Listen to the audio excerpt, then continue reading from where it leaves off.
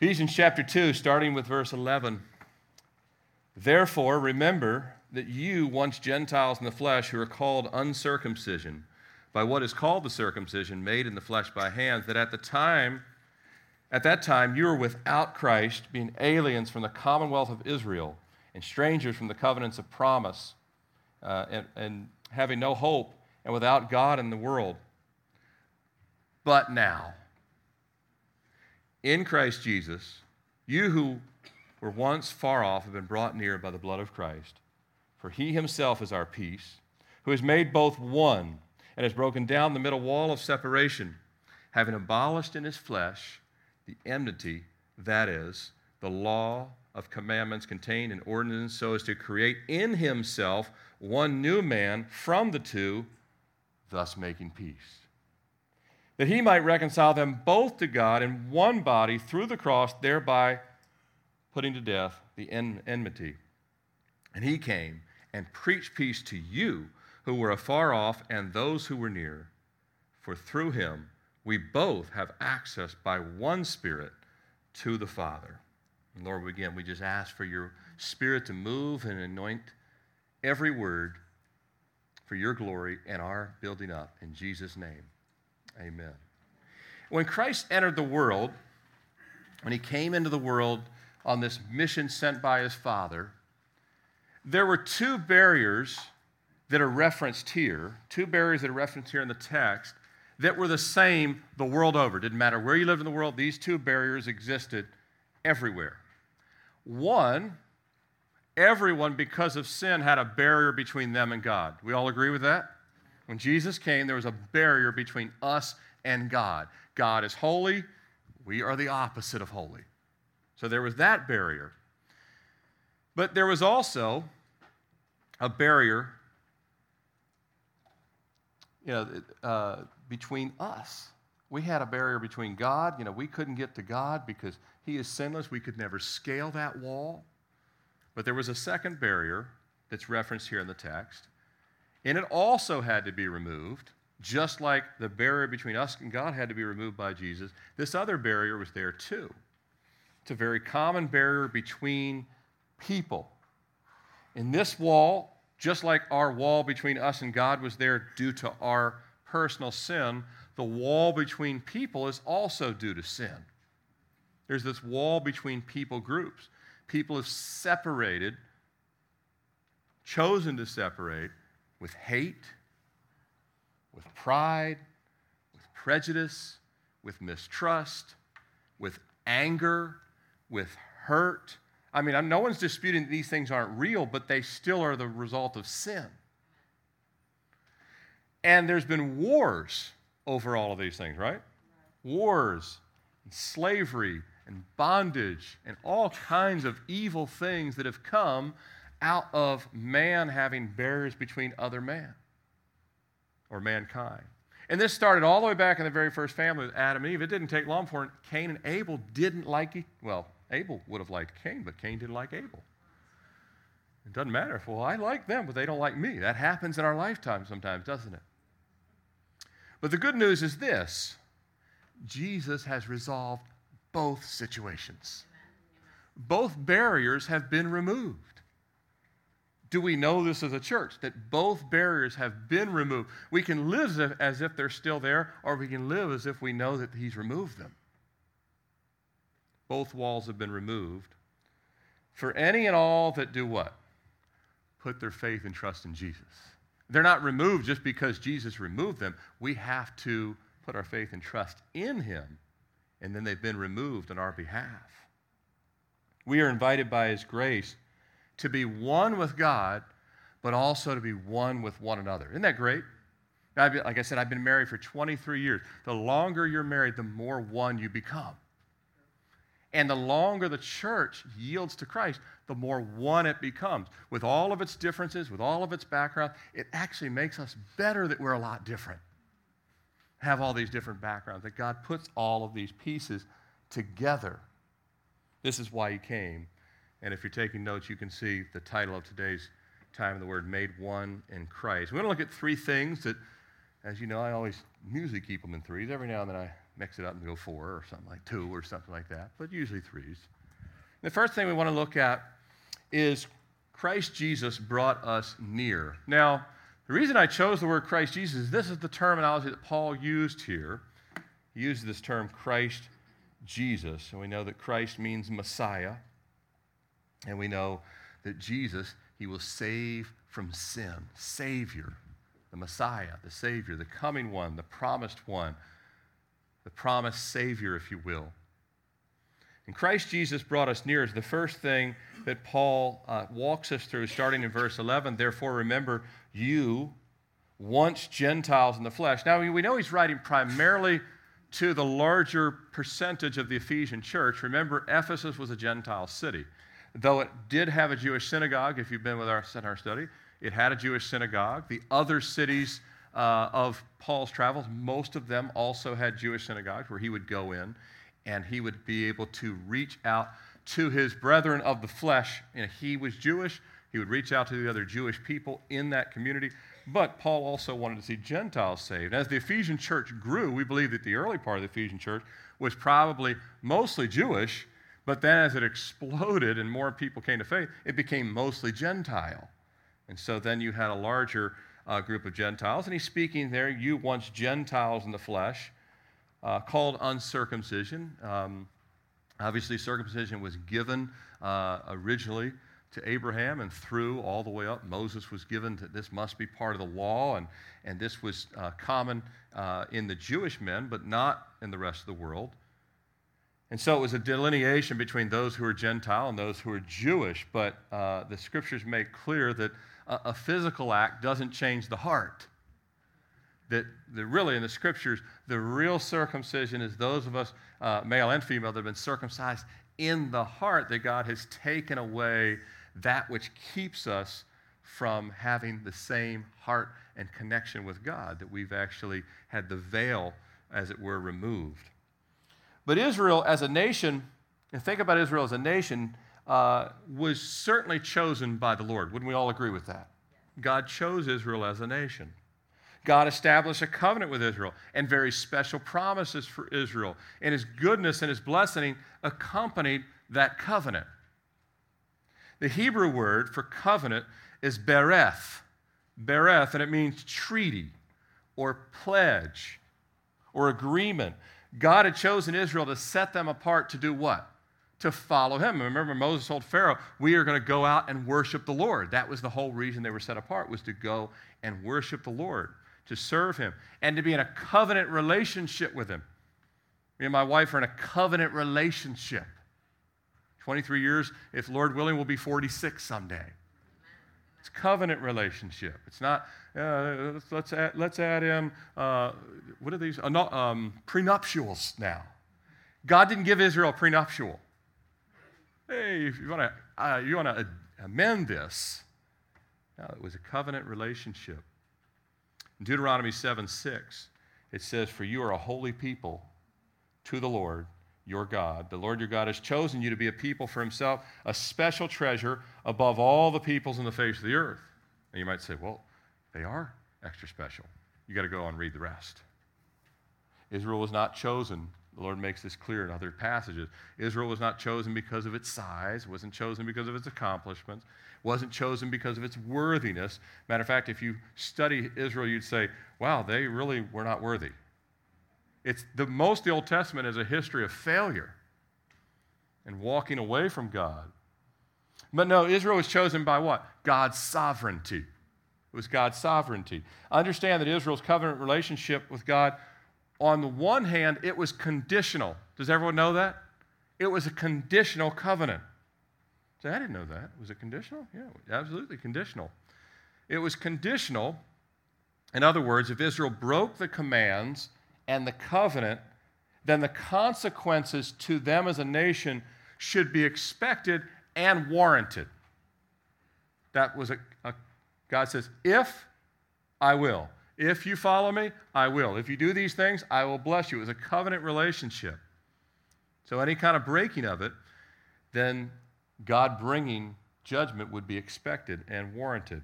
Additionally, God's response would be fair and just, wouldn't it? It would be a fair and just response. and righteous if Israel revoked the covenant and violated, or Israel violated it and God chose to revoke it. Well, we see a similar provision in the covenant of marriage. Even Jesus affirmed that adultery was a legitimate grounds for ending a marriage because someone had basically torpedoed the covenant.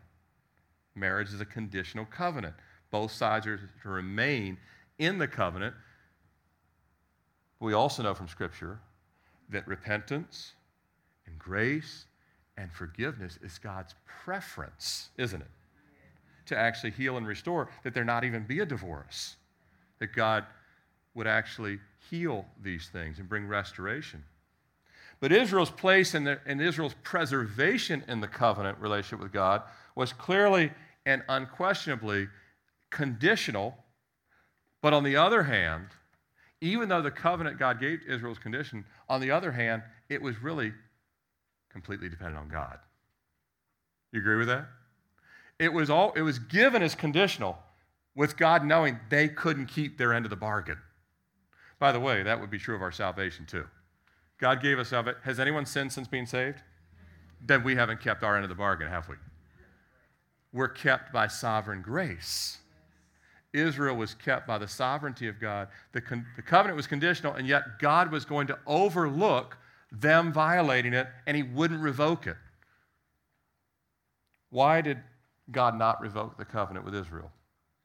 One, he made a promise to his servant Abraham that he would never break it, even though he knew Abraham's descendants would break it. This supersedes, now Abraham had no way of convincing his descendants not to break the covenant. His descendants are still alive today. He's not around to kind of shake them and say, what are you doing? What are you doing? What are you doing? He had no way to enforce that they would keep it. Number two, not only did he make the promise to Abraham, but God knew Israel would break the covenant, and yet he still gave the covenant. He knew Israel, he made a promise to Abraham, and by the way, God keeps his promises, doesn't he? He'll never renege on it. He gave the promise, he'll keep it.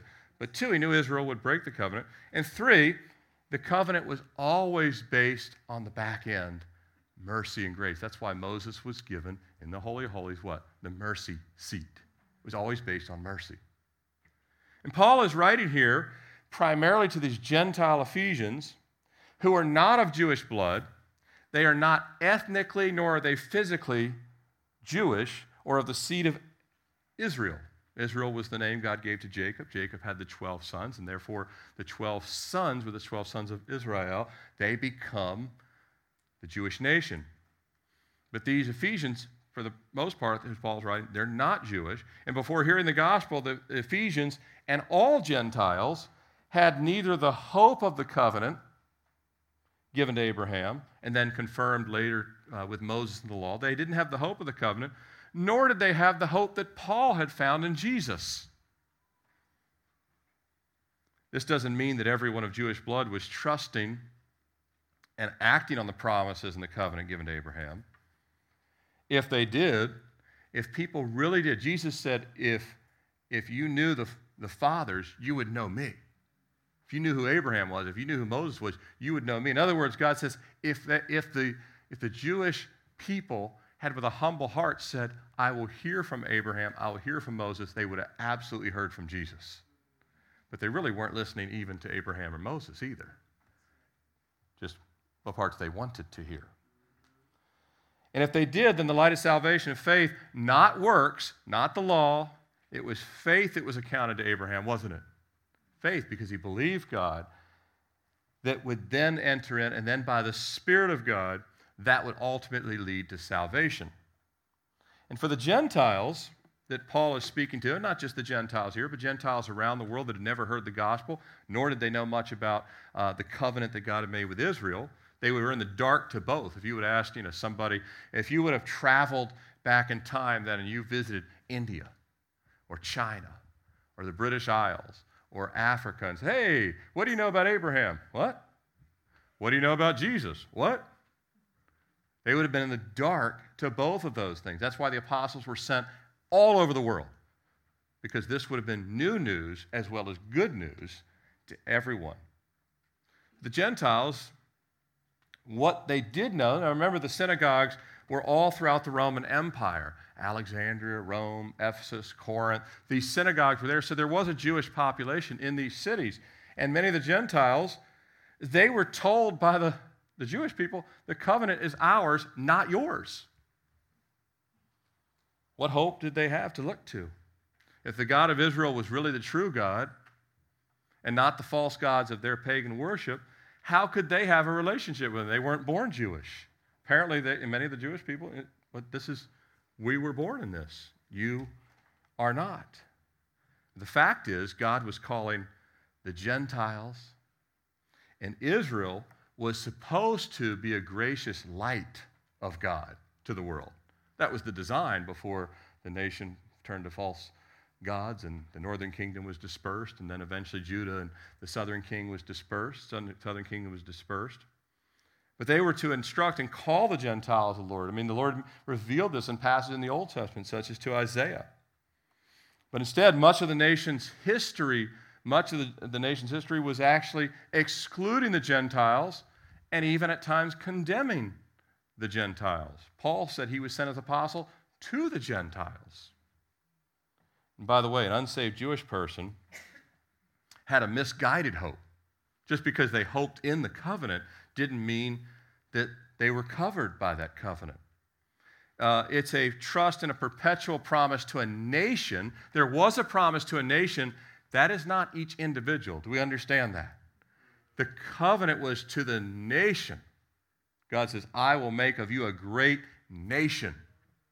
There's a covenant to the nation, but each individual, they had sons that followed and they had sons that didn't follow. The book of Ezekiel makes this clear, that personal faith and repentance is required. And while the Gentiles here, they don't have a hope or a knowledge of any of this. But now, it says in verse 13, but now. You could circle that. Remember a couple weeks ago we circled but God. It said but God, now this is but now. But now, in Christ Jesus, the blood of Christ, it provides a living hope to everyone. Nobody's excluded. The Jewish person is not excluded. The Gentile person is not excluded. There's no mixed message. God is speaking by his Son through the apostles. Nobody's excluded, for God so loved the what? World. Not that God so loved Israel. Of course, he loves Israel, but he loves the world too. Israel was to be a light to the world, that he sent his Son, and the blood of Jesus removes the barrier and the wall of hopelessness, and it removes the barrier of spiritual pride. Because even if you say, I'm going to live really religious, but you're not saved, that's spiritual pride, isn't it? It may not be, I'm not out doing all the things that the world does. I'm not living some immoral lifestyle. Well, Paul thought he was really righteous before salvation, didn't he? Thought he was the best of the best. He was full of spiritual pride. And others were full of, just kind of paganism and wickedness and all kinds of other things. And so the blood of Jesus removes that personal barrier that we have between God, whether it is our own righteousness or whether it is the sins that are very evident. But the blood of Jesus, it provides a better covenant than all previous covenants. Isn't that great? It's a better covenant. Hebrews 7:22 say, did you make that up? No, it's in Hebrews chapter 7, verse 22. Jesus has become the surety of a better covenant. The new covenant, established by the love of God and the sacrificial love poured out with the blood of Christ, it brings eternal hope. It brings salvation. It brings the forgiveness of sin and new life to anyone willing to come. A person has to be willing to come. God's not forcing, grabbing, saying, you will come. Willing to come, Jewish or Gentile. In Galatians 6:15 says, for in Christ Jesus neither circumcision nor uncircumcision avails anything but a new creation.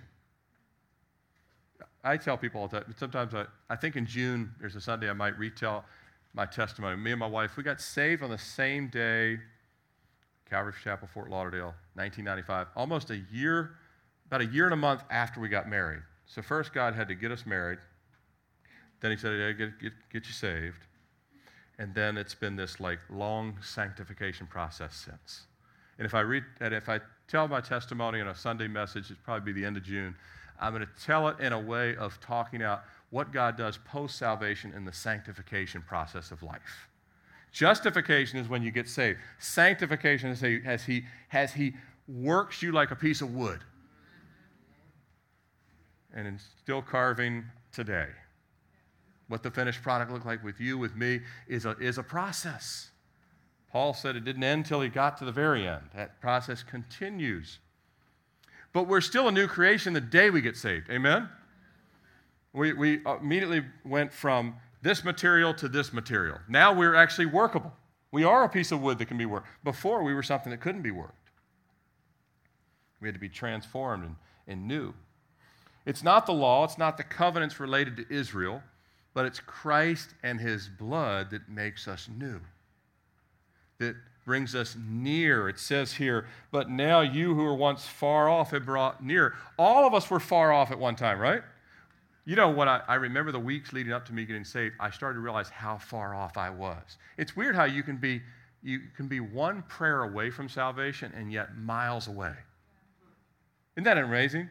And you can be one prayer away but feel like you're 1,000 miles away from God. And you're one repentant prayer away to being brought near.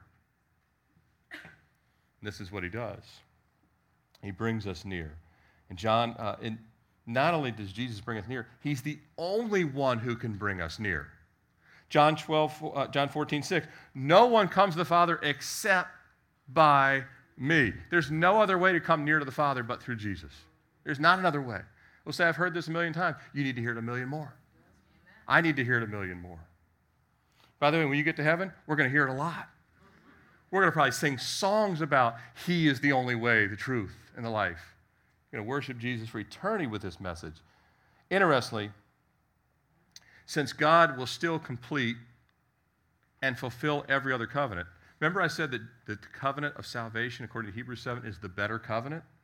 It doesn't mean the other covenants aren't important and very valuable to God. Did you know he'll complete all the other covenants too? No covenant that he made will ever be left undone. But interestingly, the other covenants, because he's not in any way, God is not done with Israel. Anyone who preaches or teaches replacement theology, I don't know where they're finding this in the Bible. Well, I know the verses that they use. There's a handful of them, and they're taken out of context. They're certainly not looking at the whole counsel of God. God is not done with physical Israel. Israel as a nation, as a state, God is not done with. Read Romans chapter 9 through 11, just for one place. There's other places, many other places. But understand that even though God is not done with the nation state of Israel, it's the blood of Jesus and the work of the cross that was necessary for the better covenant, but also to fulfill all the other covenants. Jesus' death and resurrection is what actually brings the other covenants into the place of them being fulfilled. In Zechariah 12:10, it says, and I will pour on the house of Israel, I will pour on the house of David, and on the inhabitants of Jerusalem the spirit of grace and supplication. Then they will look on him whom they pierced. That covenant also ties to the cross. And all of it will do what? It'll glorify Jesus.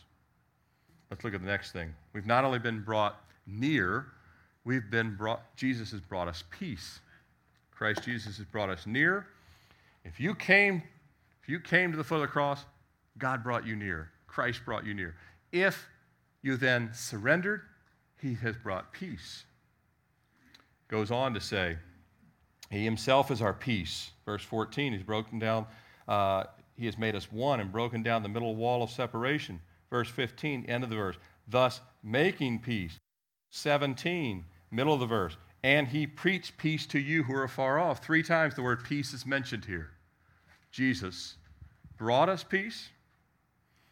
He's making peace. He has preached peace. He's making us one. Christ not only brought us near individually by the blood into this personal relationship, this peace with God relationship. We were at war with God, but now we're at peace with God. And he's bringing us nearer and nearer to him as we grow in grace. Again, that's sanctification, right? Say, well, I still struggle with this. I still struggle with that. I'm not. That's sanctification. He's bringing you nearer, making you more like him over time. We grow in grace. But he's also, by peace, bringing us nearer to one another. There's people you get along now with that you thought you would never get along with. That's a work of peace. That's a work of God's grace. It's a work of Jesus. There's people that actually have come together in the body of Christ. One of the things that drew us to salvation the Sunday we went to Calvary, Fort Lauderdale, was the diversity. We saw it and we're like, we were at first a little amazed that nobody was wearing suits. What is going on here? Where's everybody's suits? Is anyone wearing dresses here? Why are we dressed up and no one else is dressed? That kind of thing. Because, we'd come from this part of the country originally before we went to college down there. And so that kind of, but everything else we were like, these people all look different from each other. There's like Hell's Angel looking guys. There's black, there's Hispanic, there's this, there's that. There's people raising their hands like they really like this stuff. And, who taught them that? That kind of, we're looking at all these things. But God brings people together through Christ, Jew, Gentile, rich, poor, old, young, educated, uneducated. One of the most amazing things that you see in the real body of Christ is when highly educated people and uneducated people become brothers and friends. That does not, you want to talk about race is bad enough, and it is. It is an issue in our country and other countries, but it's not the only one. Educated people and uneducated people, they only hang out when there's some special project for the United Way. They're not barbecuing together on the weekend, but in the body of Christ, they are. They really are. They really can have friendships. They really can have relationships. It's not like, well, I only hang out with people that are in my strata, and you're not down here, so we don't really hang together. But in the body of Christ, you can have a very uneducated guy that doesn't have much money going to the same football game with a wealthy brother who says, come on, you're my friend. We're friends in the Lord. I don't see it happen much in the world. I'm not saying it never happens, but it's way, way, way more rare. And it's not lasting anyway. In other words, all the different barriers that exist between people before Christ, he removes those barriers. Or he instructs us to remove them. How about that? Did you know that? He instructs us to remove the barriers. Now, he's already removed them in a sense that they really aren't there, but yet we have to, spiritually speaking, say, we will acknowledge that they're not there and walk through. And how is this accomplished? By the Prince of Peace. Isn't that one of Jesus' names? Yeah. Prince of Peace. For all people. It's a supernatural peace process on a table that's littered with failed attempts. Look at the world's table with failed peace processes. A man by the name of Don McLean said, Washington has a large assortment of peace monuments. We build one after every war. True, huh? Jesus brings genuine peace. He has the power where everything else has failed. And trust me, everything else has failed. You watch the news, you know it's a failure. Everyone's ideas are just as failing as anyone else's ideas. And just as Christ Jesus brings us near individually, the peace is first individual. We have to have individual peace, just like on an airplane. You have to put oxygen on you before you can put oxygen on your child, right? But just as we first need individual peace, once we have individual peace, it can be collective. It can be a larger impact than just ourselves. And the peace that Paul speaks of, it's exclusive than any other description of what we might think of as peace. It's different than the other things out there. The peace here is not a feeling and a what, but a who. It says right here, look in your Bible, you want to circle it. For he himself is our peace. The peace of Jesus is himself. It's not a feeling, it's Jesus. He is the peace. He's the one that's inside of us personally, but equally important, he's the peace that comes and abides inside the body of Christ. We're all gathered in this room this morning. He's the one that's bringing peace to this room, not our feelings. Matter of fact, he's crushing our feelings, and that's a good thing. with his peace. His presence and his peace takes residence in the body of Christ, not just residence in you personally, but residence in us as a family. It takes residence in us with all of the diversity, all the backgrounds, all the age differences, all the cultures, all the ethnicities, all the preferences. Preferences are a problem, aren't they? They're a problem inside of a family of 5. Just try and settle on a movie in your family. You'll find out that preferences exist in all large groups, small groups. How many of you think chocolate's better than vanilla? How many think vanilla is better than chocolate? Well, who decides, right? When the Uganda kids were with us, the Uganda kids stayed a couple days with us, they don't like meat, they don't like deli meat that's cold. That's really disgusting. That they want meat cooked. Guess what we did? We cooked all their meat. I can say, well, hey, this is the way we do it here. No, love accommodates. It says, no, even though I prefer this, let's defer to you. By the way, you do that in your marriage, you're going to have a great marriage. The more you do that, say, now you can't do this like never get anything done. No, you do it. You do it. You know, eventually someone's got to move forward, but you know what I mean. But we're at peace whether it's vanilla or chocolate or strawberry, because those aren't the bigger issues of life. We know that the Spirit and love are greater. Without Christ, walls stay up between people. He says, I've broken down the middle wall of separation, having abolished in his flesh the enmity that is in the law. The commandments contain the ordinance. Create himself one new man, thus making peace, reconciling them both. Them both. What does that mean? Well, these walls that are between us, these learned behaviors, bad habits, bad behaviors, our sin nature, selfishness, racism, misunderstanding, miscommunication, misinformation, unforgiveness, so on and so on. All these things exist. And many Jews in that day, I think this is a lot less today. This is not. When Judaism was practiced with these synagogues, and at this time, and Paul was right there with it. Remember, Peter didn't want to touch. He didn't want to go in the house of a Gentile. Peter, who Jesus had done did not want to go in the house of a Gentile. Because he thought he wasn't against them. He thought he was violating the covenant. God had to say, no, that's gone. You will go into every house I tell you to go into. And you're going to eat what they put in front of you. What if they put cooked bat? You're going to have to eat cooked bat. Because that was against the law. And I'm glad that was against the law. It's still against the law in our house. That law, some of these laws are going to live on. The rest of my family, because we're from Annapolis, they like shellfish. My wife hates shellfish. That law, she loves that law. You can't have shellfish. She's with that. But many Jews consider Gentiles unclean, dirty, less important to God. And all of that was untrue. It was untrue that they had been taught that. It was untrue that God felt that way. But spiritually speaking, we're all dirty and we're all unclean. The truth of the matter is, they said, well, Gentiles are dirty and unclean. Well, no, Paul would come back. No, we're all unclean. We're all sheep who've gone astray. We're all an unclean thing, as the scriptures say. But yet we're all important to God. Everyone's important to God. Not more, not less. And Paul uses a picture here, breaking down this middle wall of separation. Paul uses a picture of what Christ did in the temple. He uses a picture of the literal temple here to demonstrate the spiritual temple of the church, or Christ's body. And Christ led the way in removing a wall of separation between people. And we now follow that he's removed that wall of separation between people, and we follow that, and we come together and worship together. And we believe that Christ will dissolve every wall.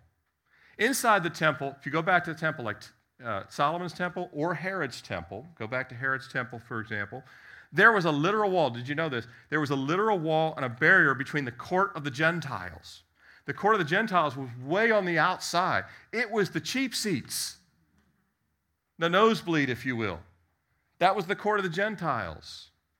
It was the temple grounds, but it was the farthest out. Then you had the inner courts, and you had additional barriers between the court of women and the court of Israel, and you had the court of the priest. Do you see the strata here? And finally, you had the Holy of Holies. And Paul is stating that with the death and resurrection of Jesus, Paul is making clear, he's speaking of the temple here. He says, with the death of Jesus, the wall of separation between Jews, there's no court of the Gentiles now. There's not a court of women. There's not the priestly court. Pastors, we don't have our special court with God. You go to the same place I go. And there's no such wall now in the body of Christ. Jesus has removed it. We would have to willingly rebuild it. Isn't it sad when churches have built walls that Christ had taken down? This has happened in American history. It's happened throughout the last 2,000 years. It's tragic. We would have to resegregate ourselves when Jesus said, I've broken down these walls. Why are you putting them up? Galatians 3:28, there is neither Jew nor Greek, neither slave nor free. There is neither male nor female, for all are one in Christ Jesus. Now, that doesn't mean that there's not genders and there's not Jewish people are still Jewish, Gentile are still Gentile. Ethnicities are still a great thing, but they're not separating. We are one, just like all those puzzle pieces. When some of you like to put those 1,000 puzzle pieces together, it's fun, right? It's relaxing. It's like adult coloring books now, right? Calms. But when you put them all together, all those differences come together and it's one picture, and that's what God is doing. But Christ is our peace. He has made peace, and he has preached peace, as the text tells us here, through the finished work of the cross. And he is alone, Christ alone has reconciled us. No peace process did it. The apostles didn't do it. Christ alone has reconciled us with God. We were dead without relationship. Now we have a relationship. He put to death our former death. Isn't that great? He put to death our former death. And he's reconciled us to one another. Now we can love each other past our flaws. Love covers what? A multitude of sins and differences and silly things that get in the way. Now we have the common bond of Christ. We have the common bond of his salvation, his lordship. Keep in mind that word, his lordship. His Holy Spirit, his work of peace. And this can be between any two people, any three people, any 4 people, 5 people, 6 people, 10 people, 10,000 people, 200,000 people that are born again. They can all have the same peace and harmony together in a relationship and unity. Pastor David Guzik, some of the guys that went up with us to the pastor's conference this week, Pastor David Guzik said this. He said, the wall of separation is gone because the common lordship is greater than any previous division. If the lordship of Jesus Christ is not greater than any difference you have with others, be it political, racial, economic, language, geography, or whatever, then you have not fully understood what it means to be under the lordship of Jesus Christ. And that is true. You're either under the lordship of Christ or you're under the lordship of the system of this world. And if you're under the system of this world, you will have a hard time being one. That shouldn't be the case in the body of Christ. Doesn't mean that it's not easy. Doesn't mean that there's not wounds that need to be healed. Doesn't mean that there aren't things that have to be rebound together. And that takes work, doesn't it? Just like in a marriage relationship where there was issues, those wounds take time. They have to be laid down at the feet of Jesus. Prayers have to be prayed. Honest effort has to be given and engaged in making us one. But the Spirit of God will ensure it's completed, won't he? He really will. Last thing is we want to look at as we come to a close here. By the way, that was the verse that I never clicked on, but I did read it, so. Did you get to see it again? Galatians 3:8. One. Paul was big on this being one thing. Paul's like, I used to be a separatist. Me and my hyper-spiritual Jewish comrades. But now, Paul's like, everyone get on the bus, right? That we're all going to heaven together. That was what Paul became, from a separatist to someone who said, I see and treasure the diversity of the body of Christ. That every man, every nation, every language would come together. And so he became one that loved people from all these different backgrounds. And we want to close with the last portion of the text here this morning. And again, starting in verse 7, he came and preached peace to you who are afar off and those who are near. In verse 18, for through him we have both access by one Spirit to the Father. Jesus has brought us near to the cross. That's where we found salvation. Amen? Brought us near to the cross. We found salvation. He's brought us peace into our hearts personally, and then into the body of Christ, which he ordained. He ordained Calvary Chapel Richmond, not you, not me, not anybody. He ordained the larger body of Christ. I get together with other pastors because we're going to spend eternity together. We're one family. Minor differences in some areas are not a big deal. He's ordained the body of Christ. We now humbly accept and we walk in the grace of his forgiveness. Every day is a day of his grace. We've not done anything to merit God's goodness and grace in our life. We've not done. This week, we all blew it enough that we didn't do anything that said, well, I should have a private access to God because of the great week I've had. God, are you impressed? I led 0 people to Christ this week, but I prayed over every meal. How about that?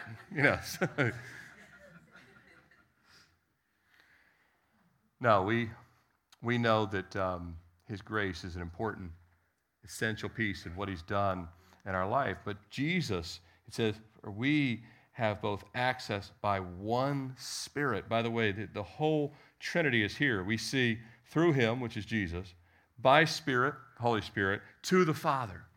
God the Son, God the Holy Spirit, and God the Father. Why is that important? Because they are 3, and yet they are what?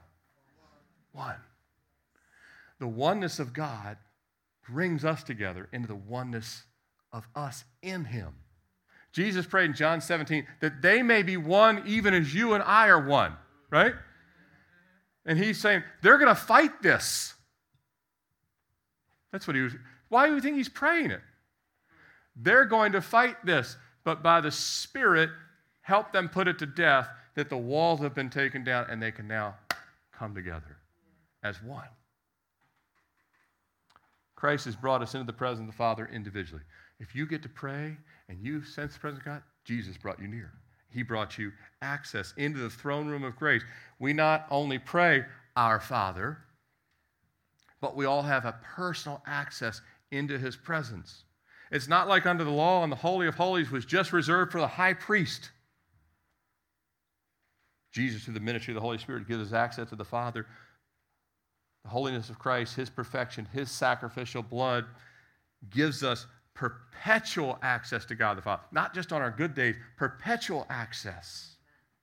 He removed the wall of separation between people groups symbolically seen in the temple, but do you remember when he cried out, "It is finished" from the cross? What happened?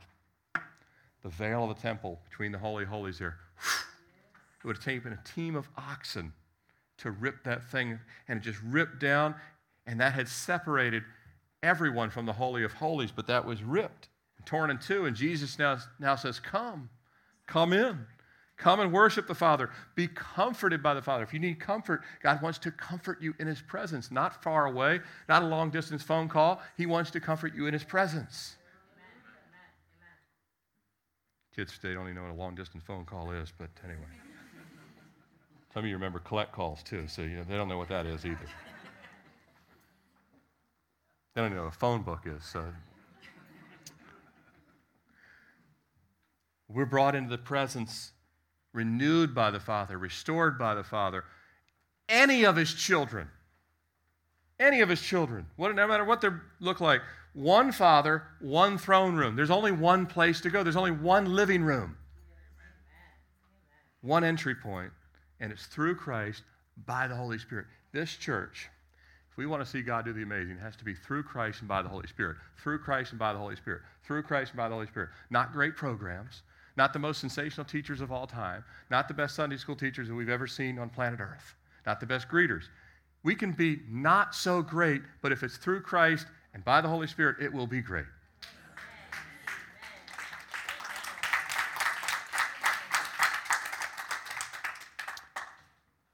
Hebrews 4:16 says, "Therefore, let us come boldly to the throne of grace that we may obtain mercy and find grace and help in the time of need." You don't need grace when you've done it all right. You need grace in a time of need. We need grace collectively in a time of need. We need some mercy. We need some grace. We need some help. You and me, we need all these things.